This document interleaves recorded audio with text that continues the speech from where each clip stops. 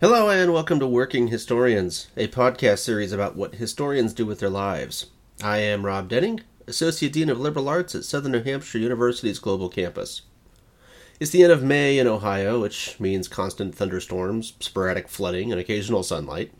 The flowers are opening up, some restaurants and stores are starting to open back up, and there's sort of a sense of rebirth, even if it's a very tentative rebirth.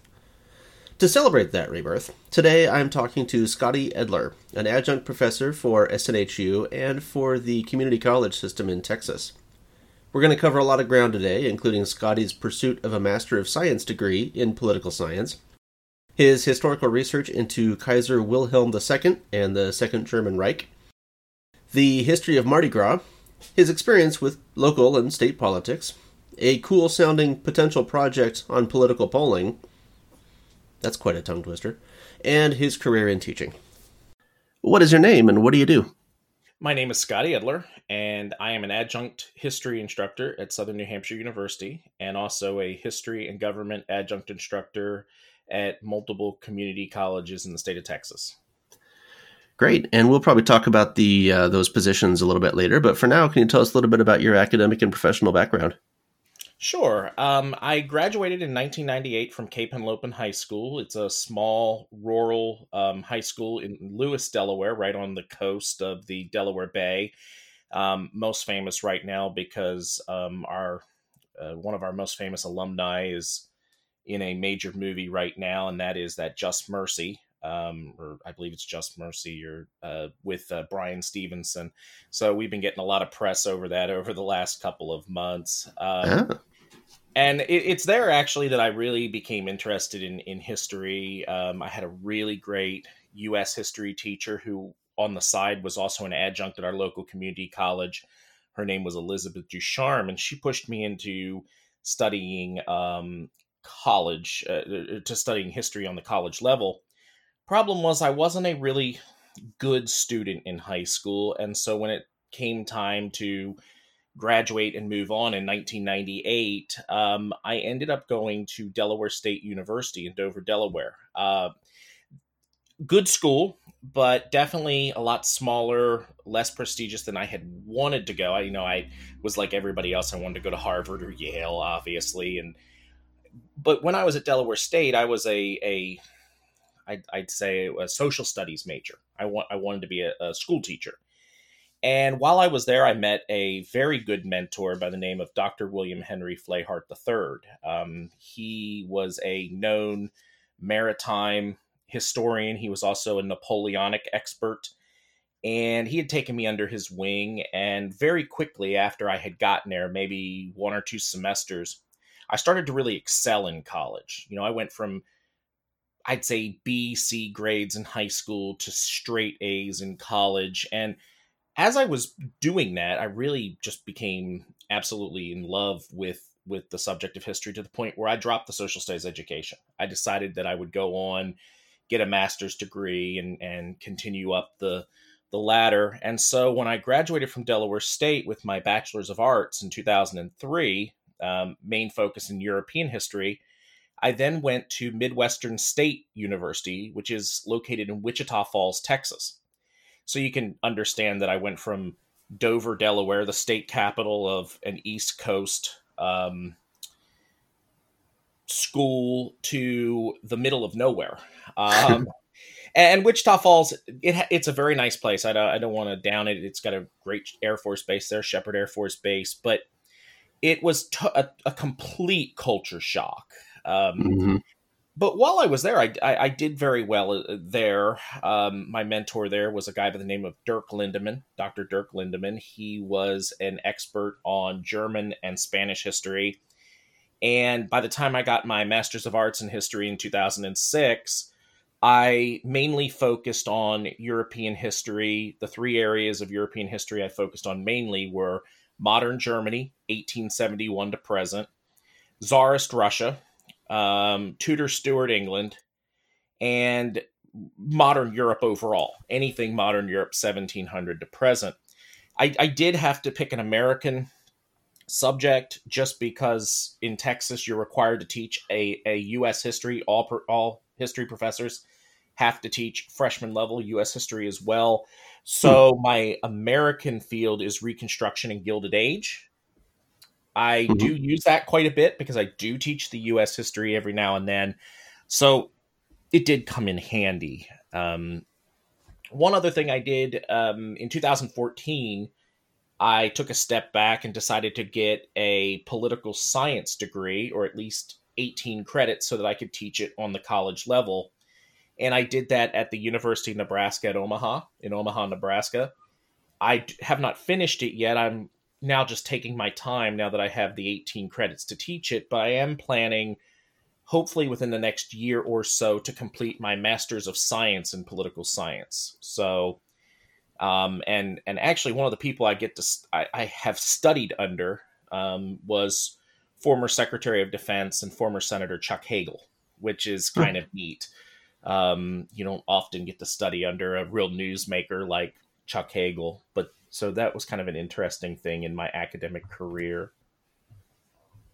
I've actually toyed around with the idea of going and getting a political science degree. I mean, all of my degrees are just straight history, and so I'm curious. I mean, what do you think of that type of a program? Do you think it's a Master of Science, so it's obviously different from an MA in history, but Sure. how would you compare the two? What are you thinking of it now that you're most partway through it, or at least most of the way through it? Yeah, I think I'm 22 or 23 credits in now. So I've passed the threshold for teaching for a while. I've been teaching federal and state government for a while. The thing I the thing that makes a Master's of Science different than a Master's of Arts is the language component, realistically. The Mm. fact that instead of having a foreign language, you have to have some kind of research language. And in that case, it is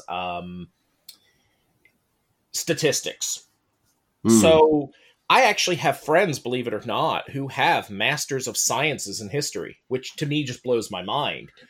But a Master of Science in history, the difference is instead of having the required language skills, they then took something like statistics that counted in that place. Sounds weird, Yeah.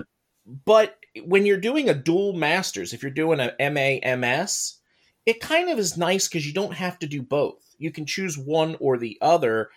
Now, I don't know if you can get a Master's of Arts in Political Science. I hadn't looked into that. I just know that you can do, an MS in History and Political Science. But really, the Uh-huh. only difference I have found in that Master's of Arts in History, Master's of Science, Political Science, is the different language component in that it's a research language, statistics, instead of Spanish or French or Portuguese.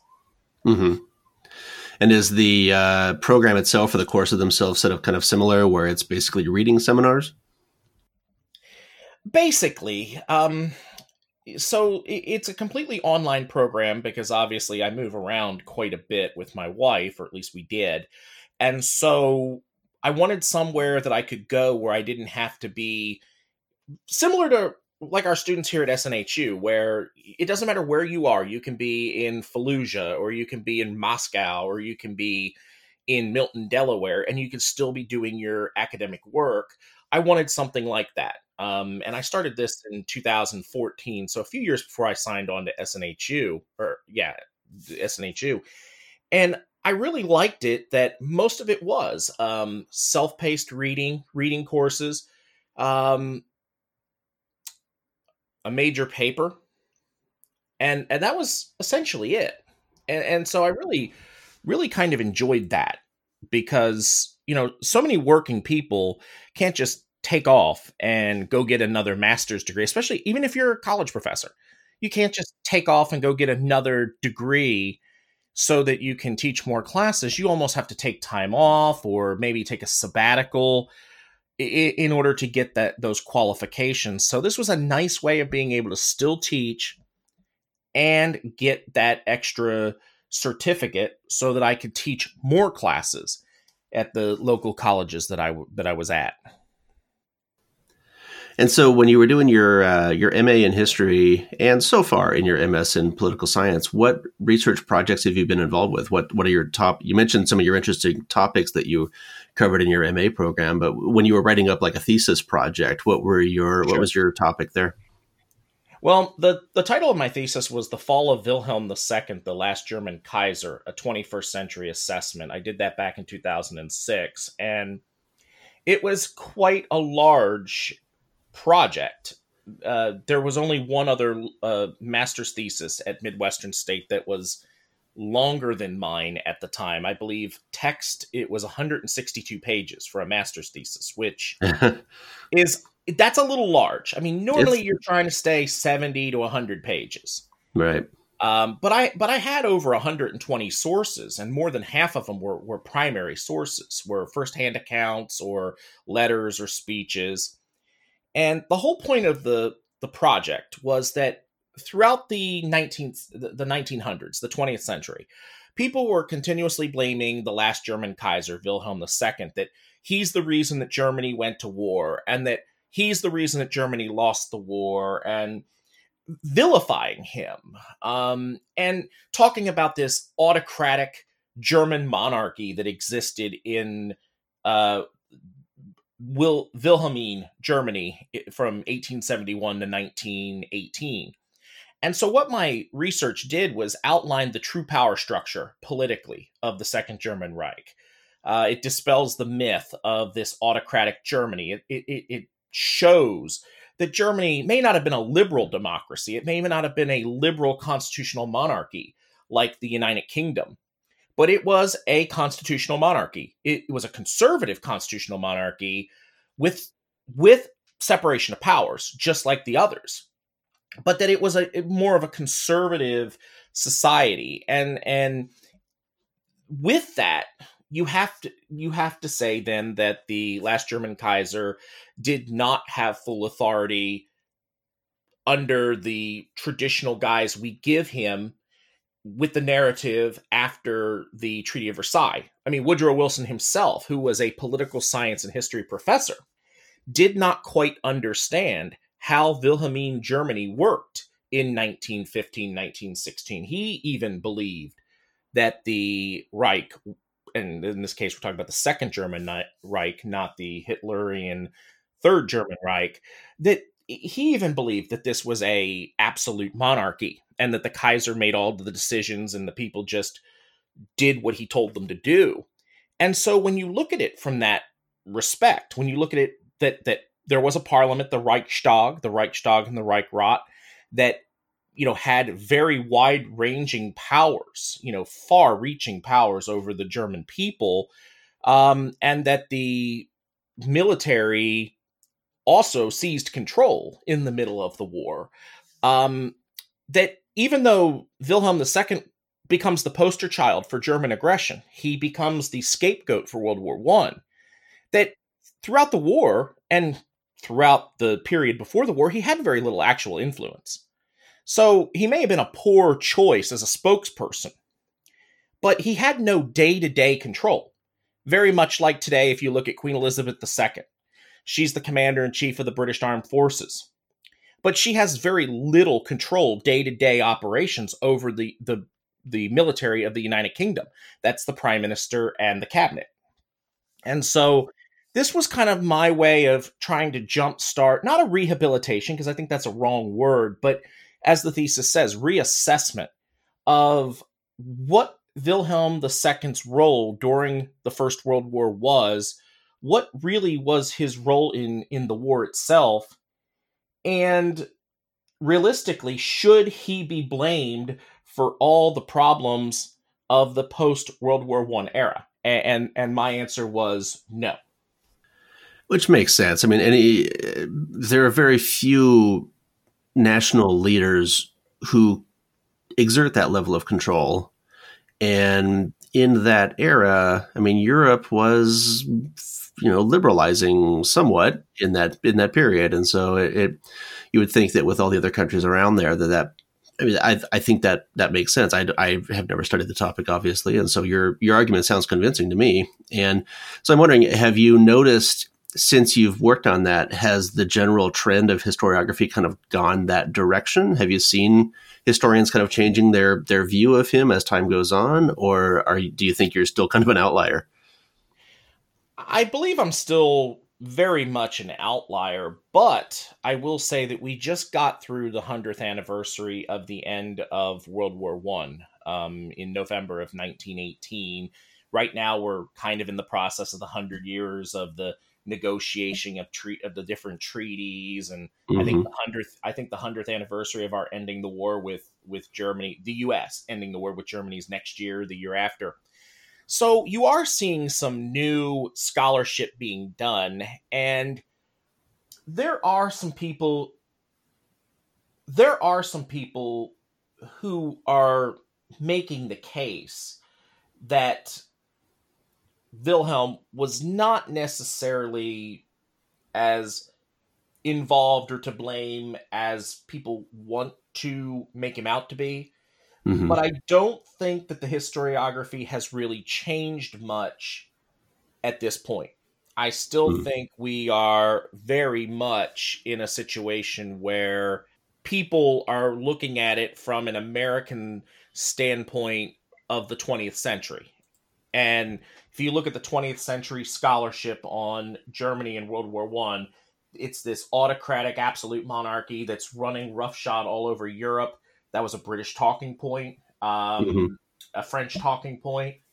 It would be like us saying today, us going to war with the British and saying that Queen Elizabeth, how dare her? She's a warmonger. She's the supreme warlord, as he called himself. Yeah, she's the commander in chief, but she's the commander in chief in name only. It's the politicians that are making the major decisions. Right. And people also forget that they always want to blame Wilhelm II and the Germans for starting World War One, but the reality of it is, it was Serbia that opened fire on Austria-Hungary, and Right. Austria-Hungary retaliated. And it wasn't until Russia announced mobilization, and their mobilization was a two-step mobilization where they were going to invade Germany regardless, that Germany declared war and did their own mobilization. So, a lot of this has to just come down to bad planning. And and the fact that they just didn't have good communication. I mean, a lot of this was negotiated by Wilhelm and Nicholas II, the last Russian Tsar, writing letters back and forth to each other, trying to diffuse the situation, while their governments were making it worse. The German government, led by the Chancellor and obviously the high command of the Russians, were working to undermine the two crowned heads of states who were actually had a family relationship that were trying to work this out. And so, sure, you can look at Wilhelm II and say, here's the poster child of what an ineffective baby-like ruler with temper tantrums and bad behavior can be. But he was checked in almost all of his supreme power by the parliament, by the Reichstag. So I see some reassessing. I do see some changing over the years, but I wouldn't say it's been across the entire scope of research. Do you have any plans for going forward with this research? I know that you said it was back in 2006, and I know that you've kind of launched into your teaching career. But do you think at any point Sure. you might go back to that and start to expand on it a bit? Well, I have talked about doing starting a project with a friend of mine. He is a professor at Tarrant County Community College, Dr. Robert Little. We went to Midwestern State University together as master's degree students in 2003 to 2006. He is an expert in Theodore Roosevelt. I'm an expert in Kaiser Wilhelm II. So we've thought about doing an article, and we're starting the groundwork now on the relationship and a comparison and contrast of the leadership styles of the two men. And obviously, Oh. there's a lot of difference between Yeah, the I bet. two. One was petulant, one was whiny. The other one could be accused of that, but was a little more competent of a politician. Obviously, Mhm. he get elected to things versus the other one who just basically was born in the right place. So this is going to be kind of a combination of both of our graduate work, actually. So we're working on that right now. We met 2 weeks ago when I was out of town. We met in Decatur, Texas for dinner and talked over that. And we're gonna keep working on that throughout the spring. And if we can get an article written and published somewhere under our names, then we've talked about turning that into a book of some kind at some point. He's got 2 young kids. I don't yet, but we could. And so neither of us are in a major rush to get the book portion of it done. But the article, we're trying to get it at least written by the end of the spring and hopefully out there for review and publication sometime in the fall, maybe in the next spring. I'm also working on a book right now on the history of Mardi Gras. This is less of an academic work and more of a project for, I'd say, I don't want to say fun. That's not the word I'm looking for, but more of a casual reader for the history of Mardi Gras. As most people who know me know, we lived in Galveston, Texas for 4 years. We lived in Mobile, Alabama for 4 years. And both of those places, right in the middle of it is New Orleans. New Orleans is a little closer to Mobile, but still. And so Mardi Gras is a big part of me and my wife's life. And so when I was looking at something to do, I wanted to do something fun. Historians are always looking at doing research, and it always seems stuffy. And even my Wilhelm II research, I mean, you start looking at it, and a lot of people's eyes, like my mother's eyes, glaze over. My mother couldn't care less about my master's thesis. She's proud of the master's degree, but could care less about the thesis.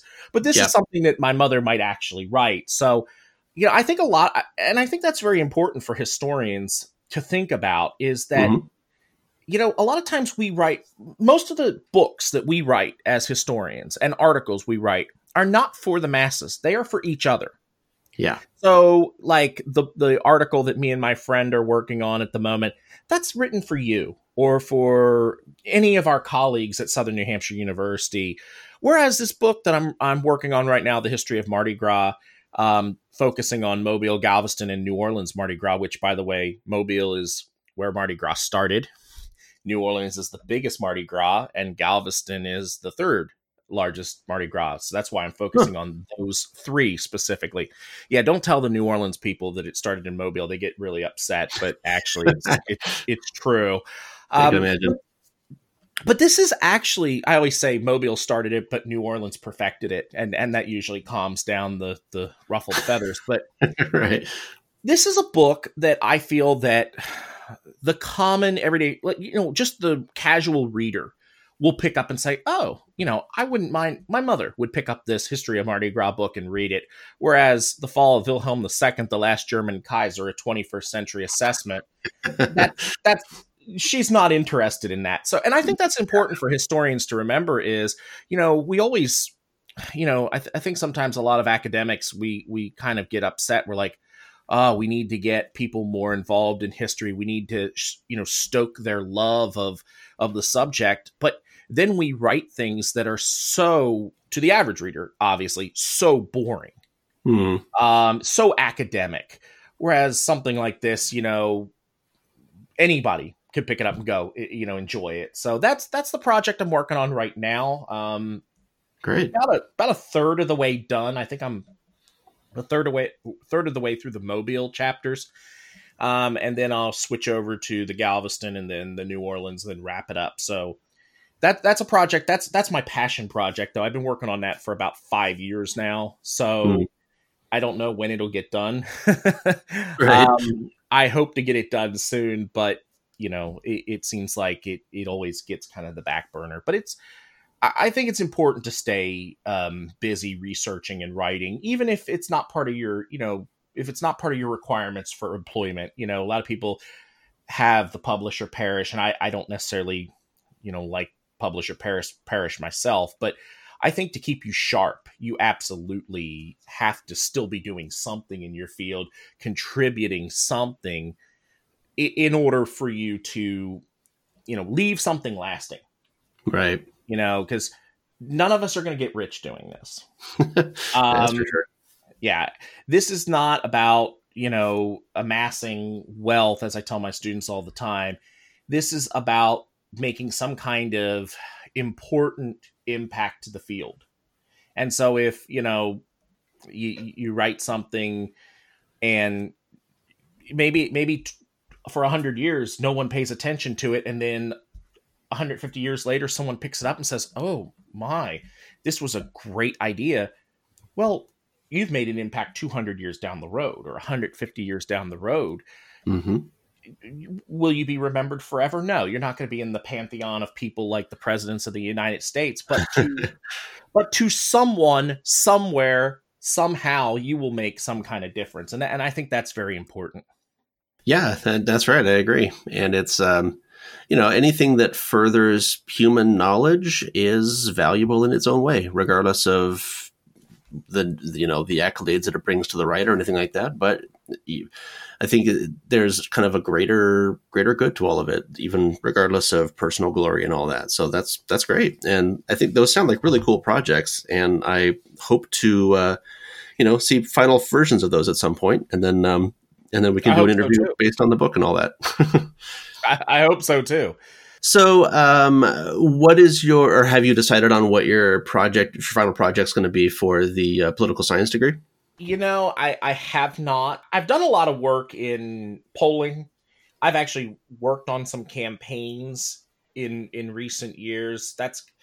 History is my academic love, and politics is my hobby. I love politics as a general rule. And so I've worked on some campaigns over the years, helped people get elected to positions, anything from local mayor all the way up to a U.S. senator. There's a U.S. senator currently right now that's serving that I helped run his campaign a couple years ago. So that's kind of like my passion is history, but I really enjoy the politics part of it. So I've thought about maybe doing something on polling and how polling can be skewed, or I've even talked about maybe doing something over the 2016 election and how the polls were saying one thing, but something else definitely happened. I think that's there's a reason for it, obviously, but it's still an interesting phenomenon, where all the polls will say something and then the day of, it's a complete shock. That doesn't happen very often in American politics. Most of the time, the polls are right within about 2 to 3%. And yet in 2016, they were totally wrong. There's reasons why. And I think that it would be kind of nice to look at those reasons and discuss them in an academic setting, if for any reason to allow political campaigns in the future to maybe look for red flags when it comes to reading polls. And I can tell you just from my knowledge of polls, I was telling people 2 months before the election, I said, well, Donald Trump's going to win the election and he's going to win it by this much. And this is why. And people were like, well, you're out of your mind. You're crazy. I was a little off. I thought that he would have maybe a little bit more percentage of the vote, but my warning was correct. And when you start tearing the poll apart, yes, 65% of people might have said that they were voting for Secretary of State Clinton, and so many percent said that they were voting for Donald Trump. But then when you start looking at all the crosstabs, there were red flags. Different things that didn't make sense. Because a lot of times people will lie on the overall question. Not lie, but sometimes they're embarrassed, or sometimes they just don't want to tell the truth, because sometimes it's hard, giving up something that's so private, Yeah. You're putting yourself out there, even though it's anonymous. It's anonymous. You're putting yourself out there. But when you start looking at the crosstabs and you say, okay, well, this person says they're voting for so-and-so, but they believe in this, and this. Yeah, they're not voting for this person. You're almost sure that they're not going to vote for that person, because they're going to go in and say, yeah, I told the pollster this, but this other person, no, I can't do it. And so there were red flags out there. And so that's something I might want to get involved in and do, because that does fascinate me quite a bit. You know, the idea that just how bad polls can be, and how good they can be too. Yeah, and that's always kind of interested me too, since that election. I mean, because beforehand they were projecting Clinton winning, as we all know. Sure. And at the same time, Clinton still did win the popular vote. She just obviously lost the electoral vote. And so it's kind of curious to see how the polls, they were right in that Clinton won the popular vote. It's just that the polls obviously didn't account for where those votes were happening. And because, she got a lot of votes, but they were not in the right places in order to elect her to the Electoral College. And so I've always been kind of curious about that too. It's always seemed like a weird kind of thing because, a lot of people have said, the polls were all wrong. And like you say, well, if you look at them closely, first, on the one hand, like you said, there are indicators that the people really weren't going to vote for Clinton or whoever. They weren't going to vote the way they said they were because they had some on the other side too. And there was some on the other side, right? And so, but at the same time, there's also the fact that they were fairly close at the national level, and so I think that is an interesting project. And again, if you go with that, I think it'll be interesting for us to have a conversation at some point in the future to talk about how that played out. If that is, I mean, no matter what your topic is, but I think that would be really cool to talk about. I mean, that's where I'm leaning now, but the wind could blow a different direction next month. So, who knows? And you've got time. Yeah. All right. Well, cool. So let's talk a little bit about your career in history. So you mentioned earlier that you've been teaching pretty much nonstop since you got out of your MA program. So can you talk a little bit about how you broke into the teaching gig and how that's played out for you? Sure. When I graduated from Midwestern State in May of 2006, I had been working for about 6 months at Sears in Wichita Falls. I was kind of waiting for my now wife to finish her undergraduate degree. She was working on a chemistry, biology degree, and she was due to be done in 2007. So when she was close to being finished, I started sending out applications, and I sent out over 80 applications for both full and part-time. Now, obviously, almost all the full-time applications came back rejected, saying that they wanted someone who had experience. Well, that's always, I think, even for some of our students will shake their head when they hear that, because yes, we have that problem too. You go to apply for a job and they want experience. And so I said, well, you know what? I'm just going to go for some part-time jobs and see what I can do. And as far as part-time jobs, I was a finalist for many. Most of them were in the state of Texas because I was already there. It was just easy. And then I got 2 yeses. And it was actually kind of lucky because what we did is we moved in the middle. We moved to Arlington, Texas, which is between Dallas and Fort Worth from Wichita Falls. And from 2007 to 2010, I worked at North Central Texas College, which their main campus is in Gainesville.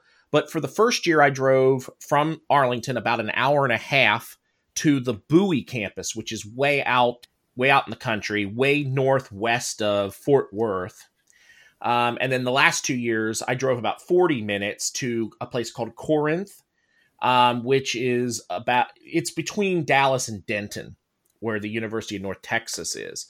So I was there for 3 full years, and that was a great thing for me because I really learned a lot from my faculty advisor, Kevin Davis.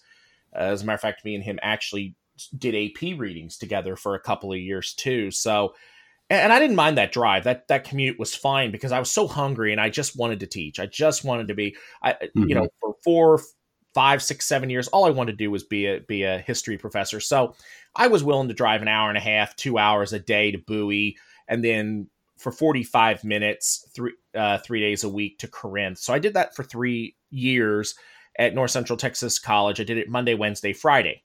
Now, my Tuesday and Thursday was devoted to my other college I worked at, and that is Navarro College. Some of our listeners may actually know Navarro College, even though it's a very, very small rural college. And I say small, it's a huge college, but it's in a very small town, Corsicana, Texas. But some of our listeners may actually know it because there's a Netflix show currently running called Cheer. that's about a college cheerleading squad, and it's actually about the Navarro College cheerleading squad. So it's kind of cool because this is a community college that's got dorms, it's got a football team that's won national championships at that level, but it's in the middle of like nowhere. And so for 3 years, I drove 3 days a week. I drove Tuesday, Thursday, and they did this thing. It was a Saturday class schedule. And it was actually really neat. I was the first instructor. I was hired as one of the first instructors to teach this Saturday thing. The classroom was the same. So you'd start at 8 in the morning, you'd finish at 5. And every hour and 20 minutes, the professors would switch. And so you would sign up for a full load. Now, obviously, some people didn't take maybe a class in the middle and they'd leave and then come back. But you would sign up for a full load and you could do your entire college on Saturday. Oh, wow. To me, I don't think I could have done that because I don't think I had the attention span. But right. But here's what's funny about it is none of the other classes ever made, except for my history classes. So I was the only person on campus, instructor level, on Saturdays from, I think it was 1 o'clock to 2:20 or something like that. But, again, I was hungry. This is all I ever wanted to do. Looking back, I can't believe it. I only got 1 day off a week for 3 years. Unless I did all my exams I did online, so I didn't have to go in. But like I said, I was just absolutely starved to get my foot in the door somewhere. Right. That was the most important thing. And then in the spring of 2010, my life kind of took not a dive, but it kind of flipped over. It kind of just changed completely because my wife found out she got into medical school and that she would be starting in the fall of 2010. And so we had to move to Galveston, Texas, so that she could go to UTMB, which is short for the University of Texas Medical Branch. So in the summer, after I taught my summer classes, obviously, I left my job at NCTC. I also left my job at Navarro, and we moved down to Galveston. And it took me a while, but I did find a job teaching at Galveston College, started in the summer of 2011. And what was nice about that was I actually didn't have any prospects. I was applying for jobs in the Houston area. I applied at Alvin Community College. I applied at all the Houston community colleges, and I was getting no's. And I actually met a guy through a mutual friend, and I talked to him for about an hour, and we were talking about history and government and things like that. And he turned out to be the division director for the entire arts and humanities division at Galveston College. So he actually invited me to come in and sit with the department chair, which was kind of a weird setup because the guy that I met first was the division director, but he was also a full professor of government. And the guy I had to go interview with was the chair of the history department. But the political science professor who was the division director was his boss. It's always weird how that works with academics, Right. But they both, we got along very well. The division director's name is Theron Waddell. It's actually Mathis Theron Waddell. And the chair is a dear friend of mine, Dr. Larry Blumstead. We got along very well. And so from 2011 to 2014, I taught on campus at Galveston College, usually teaching. They were nice. We only taught Monday, Tuesday, Wednesday, Thursday. So you either had Monday, Wednesday, or Tuesday, Thursday classes. And so it was great because I could do Tuesday, Thursday. I have long weekends. And I was still out there really getting to teach and hopefully working my way, getting my foot in the door for some kind of full-time position. Well, then my wife, through the match, found out that she was being sent to do her residency in Mobile, Alabama. And at the University of South Alabama, there in Mobile. And so in 2014, we up and left and moved to Mobile. And it was at that point that I went totally online, which I didn't think I was going to like, to be honest with you. I've taught online, I've taught hybrid, I taught in face-to-face. I thought there's no way I'm going to do this. This is going to be awful. And I was going to do it for a while. Then I was going to find myself a place to teach on campus somewhere in Alabama until we could figure out where we were going to go. And I absolutely loved it.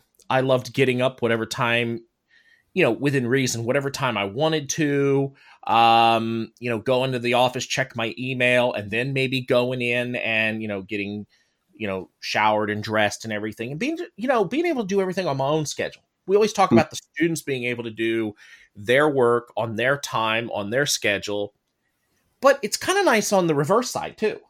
Right. If you have a doctor's appointment, you don't have to cancel class. You just, make sure there's work to be done, or, you just go for an hour or two. And so I did that for 2.5, 3 years. And this is how the SNHU comes into it. I actually got an email in my Galveston, I believe it was my Galveston College email, that was from an SNHU recruiter.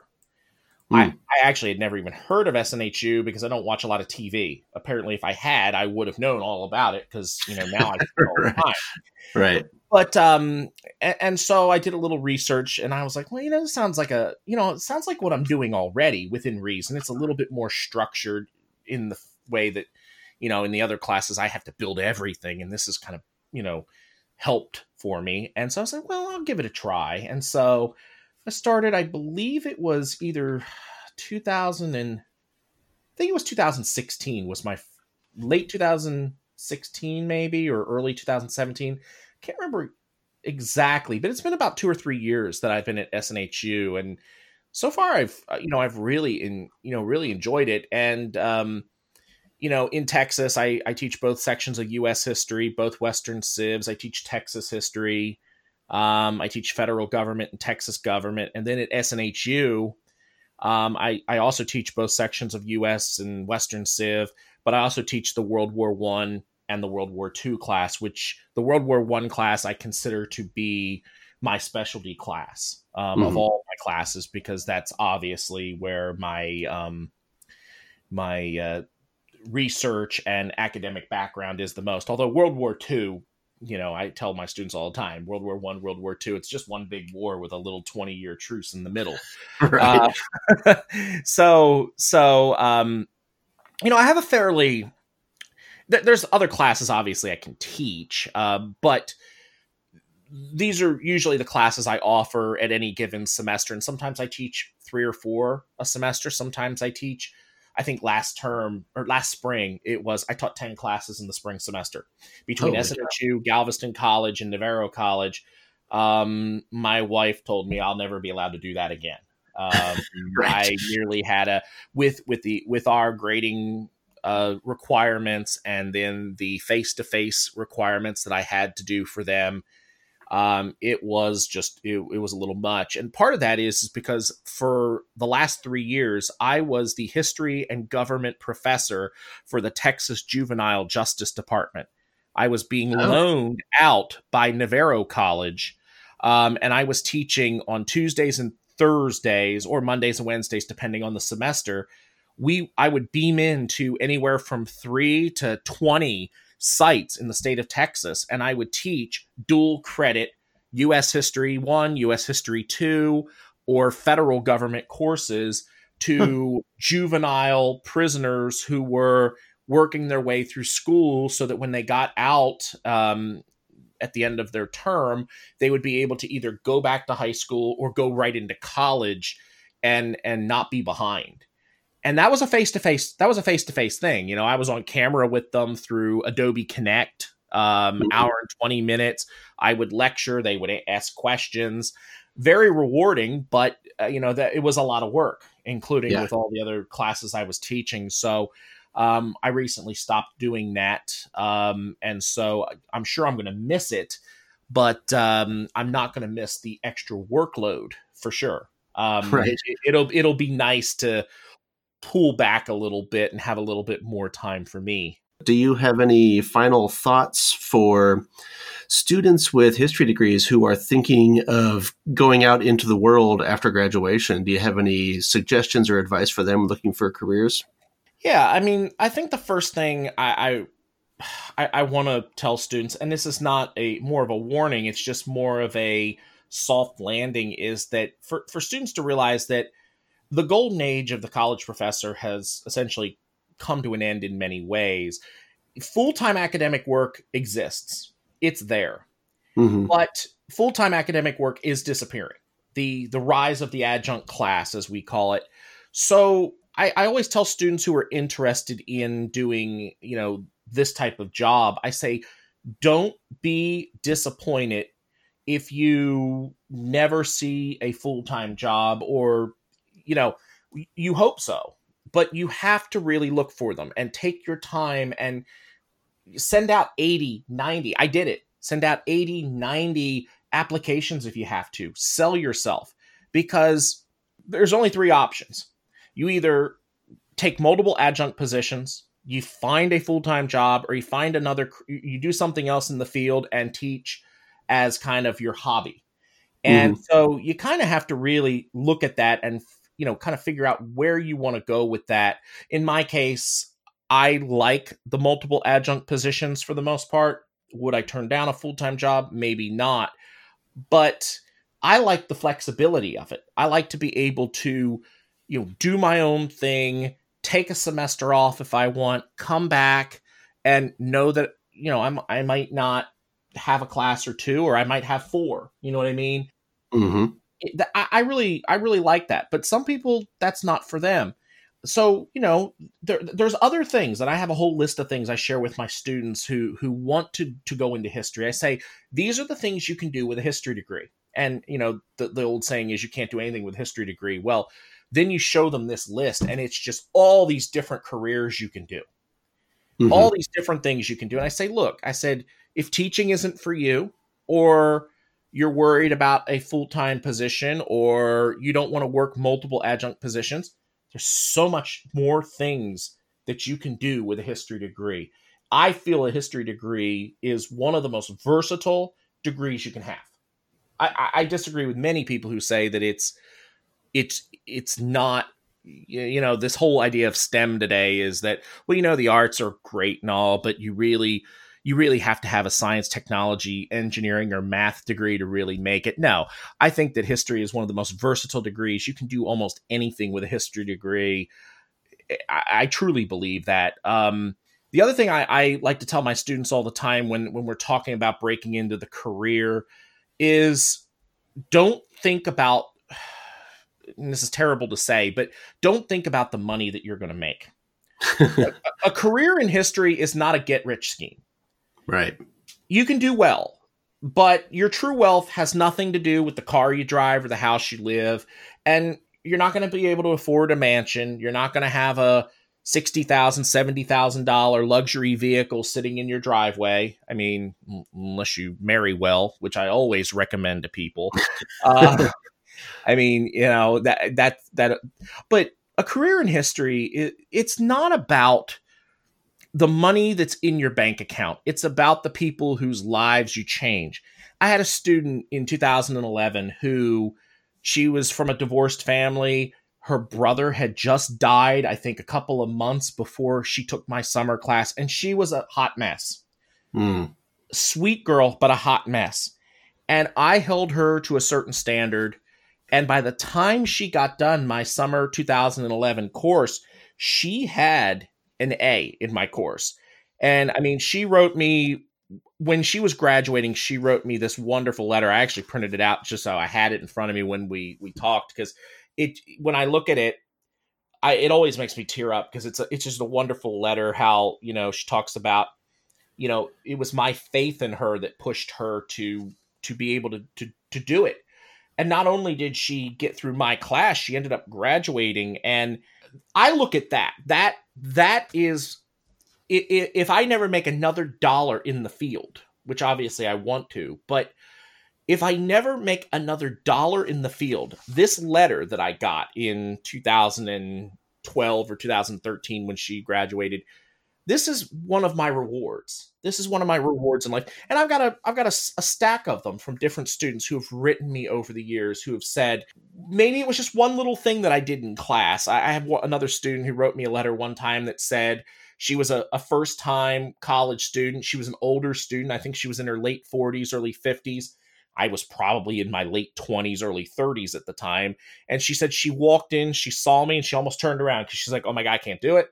I can't do it. But she decided to give it a chance, and she sat and she listened to my lectures for a couple of weeks, and she did very well in the course. And she wrote me to tell me, just how important I was to her life. Now, this is a 40-something-year-old. Maybe she might have even been early 50s at this point.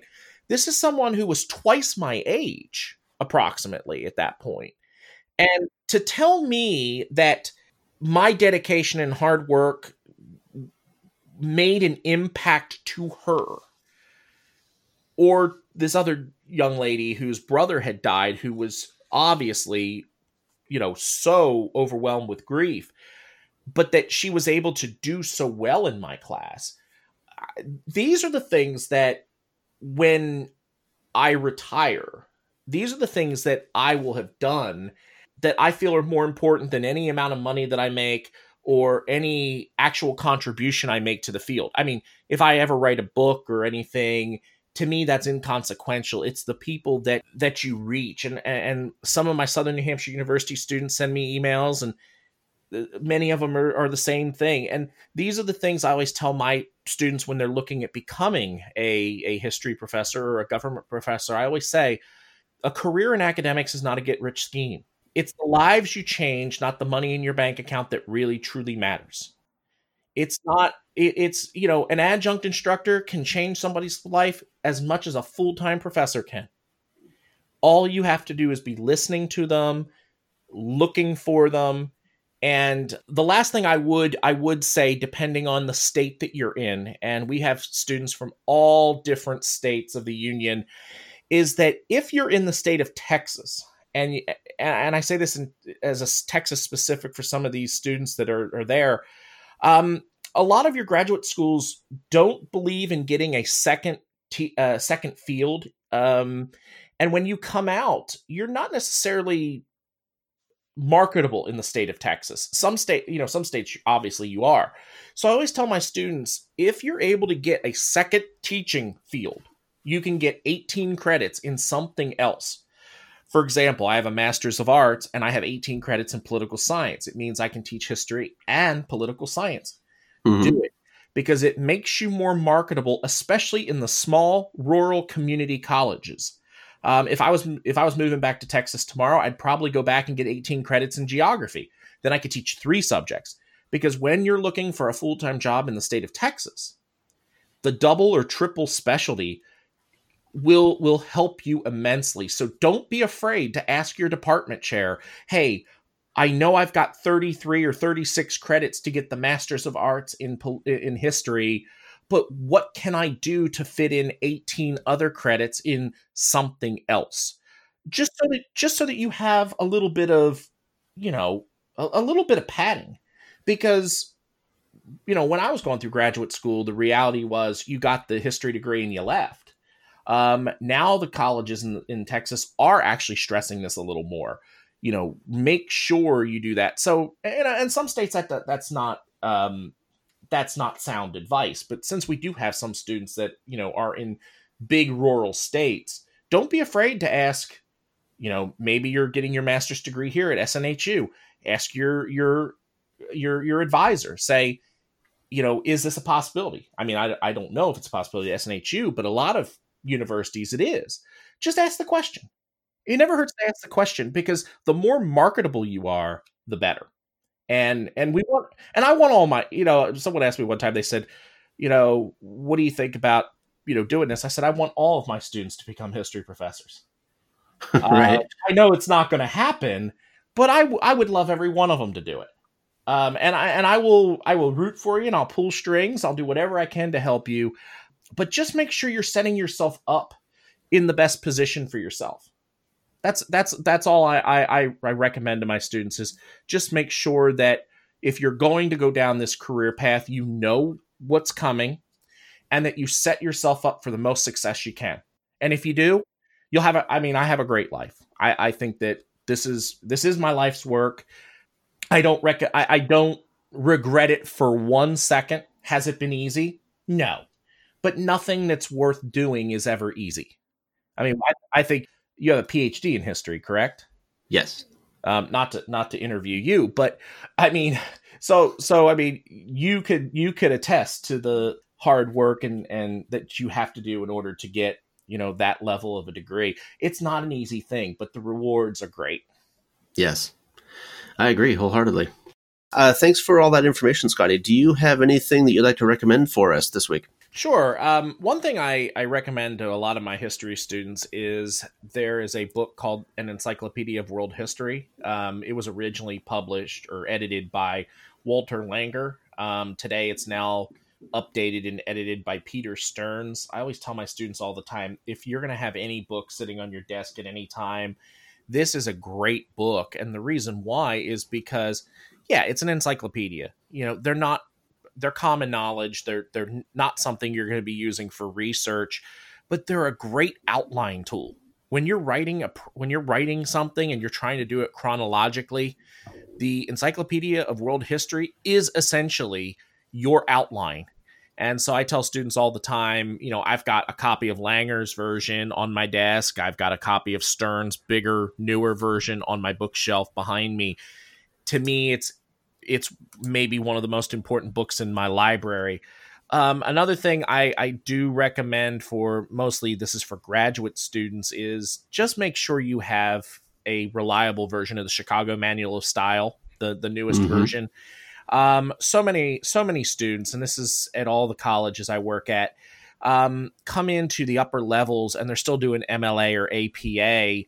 And if you're going to go on to have a career in history, you need to learn Chicago Manual of Style, Turabian, and the best way to do that is to have the book. I know if you take my classes, I do a lot of extra little mini lectures on the Chicago Manual, Turabian, just so that people can get it. Because I always tell students, if you can learn it in the undergraduate level while you have a crutch, and that crutch is me, you will do very, very well. Don't wait to graduate school and just do MLA or APA in undergrad and just say, well, I'll learn it in graduate school, because there you're less likely to have a crutch. So you want to make sure that you do that. And then I have two websites I really, really highly recommend to students and also to faculty that may want to use them. The first, if you're looking for any primary sources, documents in history or law or diplomacy, I highly recommend the Avalon Project through Yale University. A lot of students are not aware of this. It is by far one of my favorite websites, and it has everything from the Hammurabi Code all the way to the 9/11 report. I mean, this is the entire scope of world history.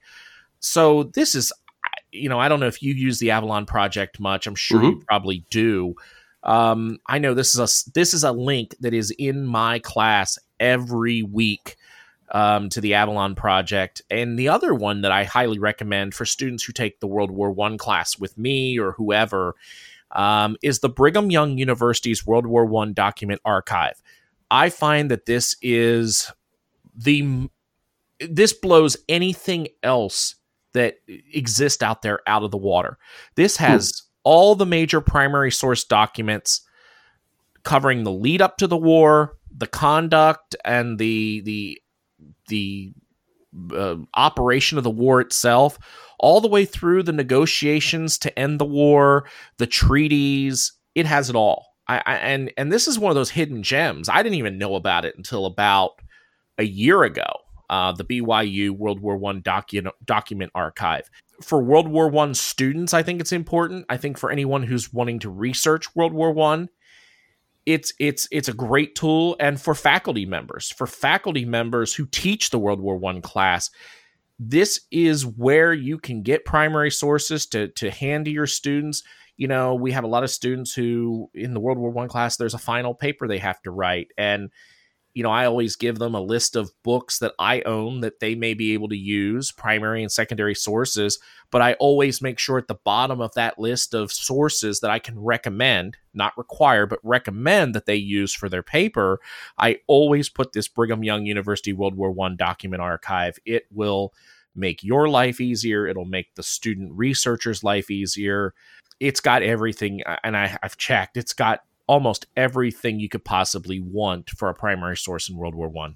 Yeah, that's great. I've been trying to build up a library of sources like that also for my modern American class, and I've got probably, I don't know, 15 or 20 good solid collections. And so it's nice to have those kind of ready to go, especially when you've got a lot of students coming into your class that may not know what they want to write, papers on. Yeah. And so it's really, really good to have a collection of links. You can say, hey, just go browse through these and see what jumps out at Yeah. you, because all of these are great and something's going to have to grab you. And so that's great. That's a good. And the Avalon one, I use that pretty frequently in my classes too. I use that to direct students to, like you said, they have a whole surprising amount of stuff in there.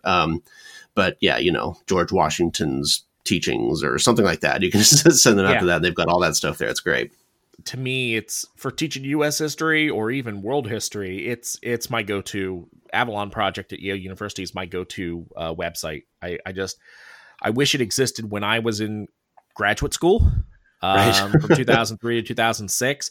If only it existed. If only the internet existed. If these students even understood what a note card was. I just happened to moved my thesis yesterday. I found it in the box, the note card box, and it's about 30 pounds probably of note cards. Things have gotten so technologically so much better for the researcher, and something like the Avalon Project, the Yale University online database, it just takes so much of the research time out of the equation. It's right there for you. Realistically, I've told some of my students that, finding good primary sources or finding the ones that you want are sometimes a problem. But because of places like the Avalon Project, finding primary sources it's no longer a problem. You can find them. You just have to know where to go. And if you go there, you're in good shape. Yeah, that's great. And actually, one of the recommendation that I want to talk about tonight is actually similarly useful. It's not free, but what I'm going to talk about is the Bedford series in History and Culture, which is it's published by Macmillan. It's published by kind of a standard textbook company. But what this series is a series of books. And each book is on a specific topic in American history. And the book they're usually fairly short, 150, 200 pages, where they will have about 2, maybe 20 pages of introduction to a specific historical topic. And then the remaining 100 pages or so are all primary sources related to that topic. And these things are really useful for students because they're very specialized. And so just as an example, I'm looking at the newest releases in this series, and one of them is on defending slavery, pro-slavery thought in the Old South, which is a collection of stories, articles, even like medical journals where the pro-slavery Southerners came up with these crazy justifications for slavery. And so it gives a 20-page introduction to it, and then just gives like another 150 pages of just Southerners in their own words trying to justify slavery to themselves and also to justify it to people outside of the South also. So defending slavery is one of them. There's one on American working women in World War II. There's an entire book dedicated to Brown versus Board of Education. The My Lai massacre, there's a book devoted to that where there's all primary sources with the brief introduction, and it's on topics across. It's not just American history stuff. There's stuff all around the world. There's Jesuit relations, which is the the Jesuits in the Americas back in the colonial era. Women's rights, Chinese Exclusion Act, Scientific Revolution.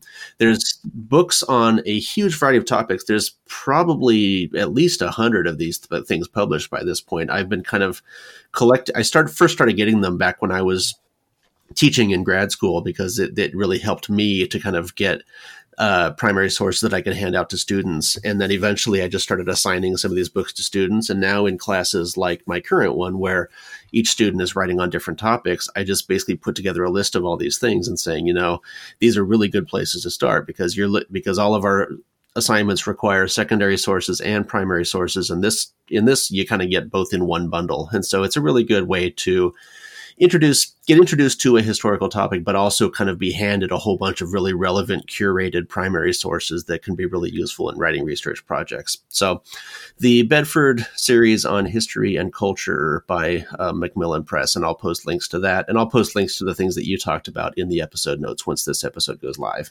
All right. Well, thank you for joining me today, Scotty. I appreciate the chance to visit with you. And thank you all for joining us today. If you have any questions or comments on this podcast, or suggestions for future episodes, send me an email at workinghistorians@gmail.com. If you're feeling generous, feel free to leave a review and a like on Apple Podcasts or Google Podcasts or Stitcher, or whatever system you use to listen to this podcast, if you feel like it. For Scotty Edler, I'm Rob Denning. Have a good weekend.